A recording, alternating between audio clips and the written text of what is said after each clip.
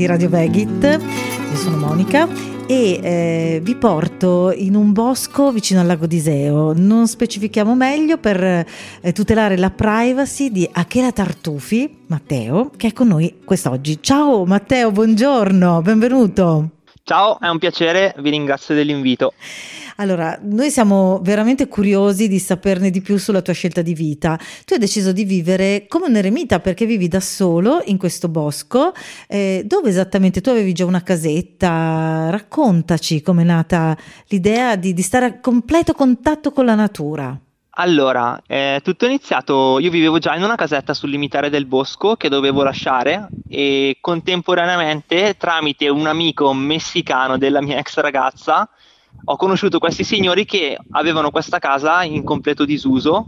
Erano una coppia e sono tuttora una coppia che vive a Ferrara e non facevano uso di questa abitazione, per cui mi hanno chiesto se ero interessato appunto a usufruirne io. Quindi mi sono insediato in questa cascina che ho recuperato dopo oltre 20 anni di abbandono, immersa nei boschi qua nella zona del lago di Iseo. Faccio una piccola precisazione, nel senso che non mi ritengo un eremita, ma con me vive Roberta, per esempio, che è la mia compagna. Viviamo insieme qua nel bosco. Comunque non è una vita di totale asocialità, perché penso che anche l'uomo sia un animale sociale. Certo. E quindi collaboriamo anche con persone che magari vengono qua a aiutarci a fare l'orto, a gestire la festa dello scambio dei saperi che organizziamo ogni anno. Che bello! Quindi... Questa festa dello scambio dei saperi, raccontaci, quando si tiene? Beh, allora è una festa che facciamo ogni anno dal 16 al 18 giugno, in cui ogni ora c'è un laboratorio diverso, tutti a tema artigianale, naturalistico, olistico. Quindi se tu per esempio sei esperto di yoga, vieni qua e insegni lo yoga per un'ora a titolo gratuito o a offerta libera, a seconda di come decide chi tiene il laboratorio. Facciamo da mangiare vegano per tutti, più o meno 250 pasti a pranzo. Complimenti. E quindi è abbastanza in linea con la vostra radio, direi. Beh, direi di sì, è il motivo per cui ti stiamo chiamando oggi. Allora, voi due, tu e la tua fidanzata, eravate già vegani o è stato un percorso che è arrivato di conseguenza alla scelta di vivere lì nel bosco? Allora, io diciamo che non mi definisco, non mi rinchiudo in una categoria vera e propria, nel senso che se devo descrivermi mi descrivo vegetariano perché, Sì. per esempio, ogni tanto, in piccolissime dosi, quando il vicino di casa mi regala delle uova, le mangio. Sono uova delle sue galline Quindi non e capisco comunque... maltrattate, che vivono libere, certo. Assolutamente, so come vivono, so comunque tutto il lato della l'altro lato della medaglia, non è una cosa di cui vado fiero, però giustamente mi chiedi come mi alimento e ti rispondo così. Comunque si tratta di 2 uova al mese, una cosa del genere. Però ecco, io sono appunto in questo limbo tra il vegetarianesimo e il veganesimo da una ventina d'anni più o meno. E la tua fidanzata anche? La tua fidanzata anche? Lei non così tanto, però penso che almeno una 10-12 anni sicuramente sì. Io faccio dei periodi, tipo adesso è un mese che mangio solo quello che raccolgo nel bosco, praticamente tutte erbe spontanee o commestibili, e integro con quei pochi ortaggi che i cinghiali hanno la grazia di lasciarmi. Perché fai l'orto? Sì, faccio l'orto, però sto sperimentando un po' degli altri metodi perché fare diciamo un orto in maniera classica è un po' difficile perché ho le incursioni dei cinghiali, una notte sì, una notte no. Certo, e quindi mangiano tutto. ci dividiamo, mi divido l'orto con i cinghiali, diciamo. Va bene. Allora, è vero che tu però hai creato un microstato? È vera questa informazione?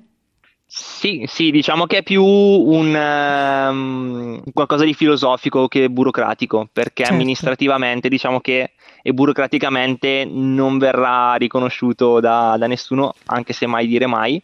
Però ecco, abbiamo già dei rapporti con altre micronazioni e quindi sì, un po' stanchi di come va il mondo di oggi. Diciamo che almeno ideologicamente vogliamo tirarcene fuori. Vuoi E fare quindi un tuo puntare sempre più microstato? sulla...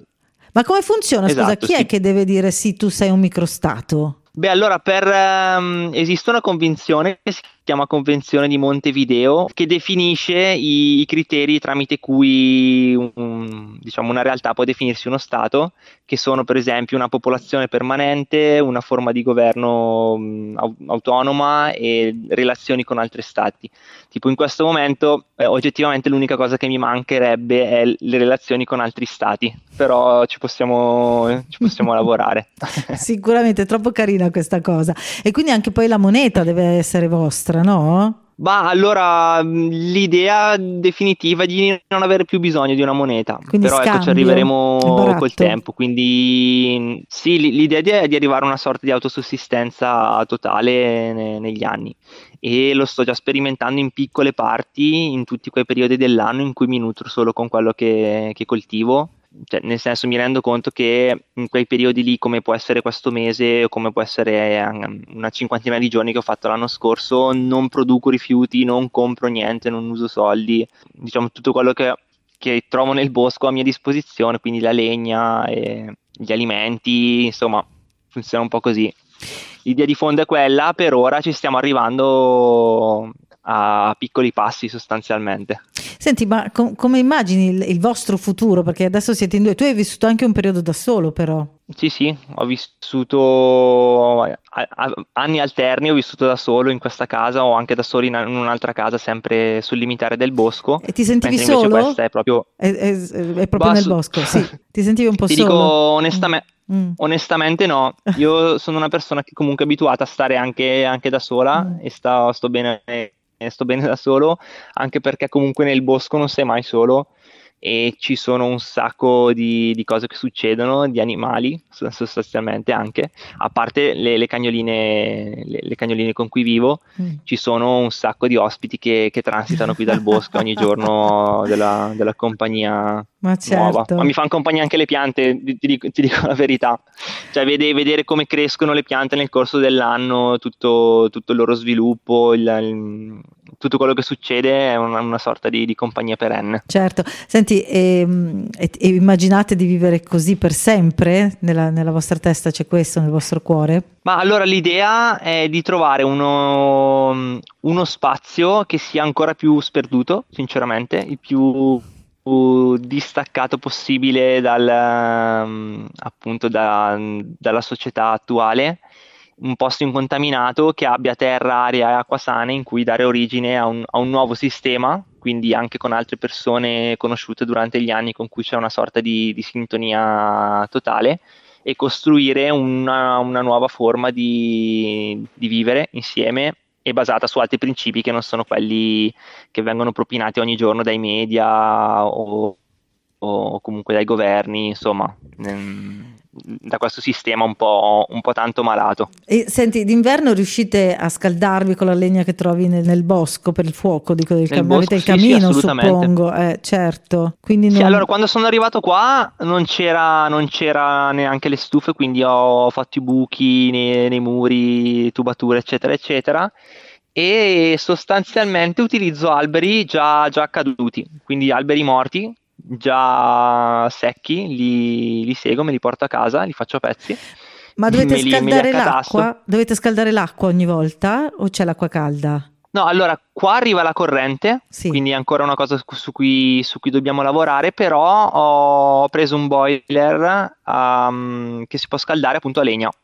Quindi ha questa doppia funzione che si può utilizzare sia con l'elettricità sia a legna nel momento in cui praticamente è una sorta di stufa con sopra questo boiler che scalda l'acqua e te la manda in giro in tutta la casa. Perciò L'acqua la l'unica, prendiamo da una... no, dico, l'unica Dimmi, spesa che dimmi. avete è la bolletta della luce adesso. Sì, Ah, ecco. sì, sì. L'acqua dove la prendete, dicevi? L'acqua abbiamo una cisterna da 40 metri cubi interrata che raccoglie l'acqua piovana e finora in 6 anni o 7 che sono qui Mm. è successo una sola volta che sono rimasto senza acqua perché si era rotta una tubatura interna e quindi l'acqua non veniva più raccolta, io non me ne sono accorto e la cisterna si è svuotata, però per il resto anche nei periodi di più grande siccità ho avuto la fortuna di avere sempre l'acqua.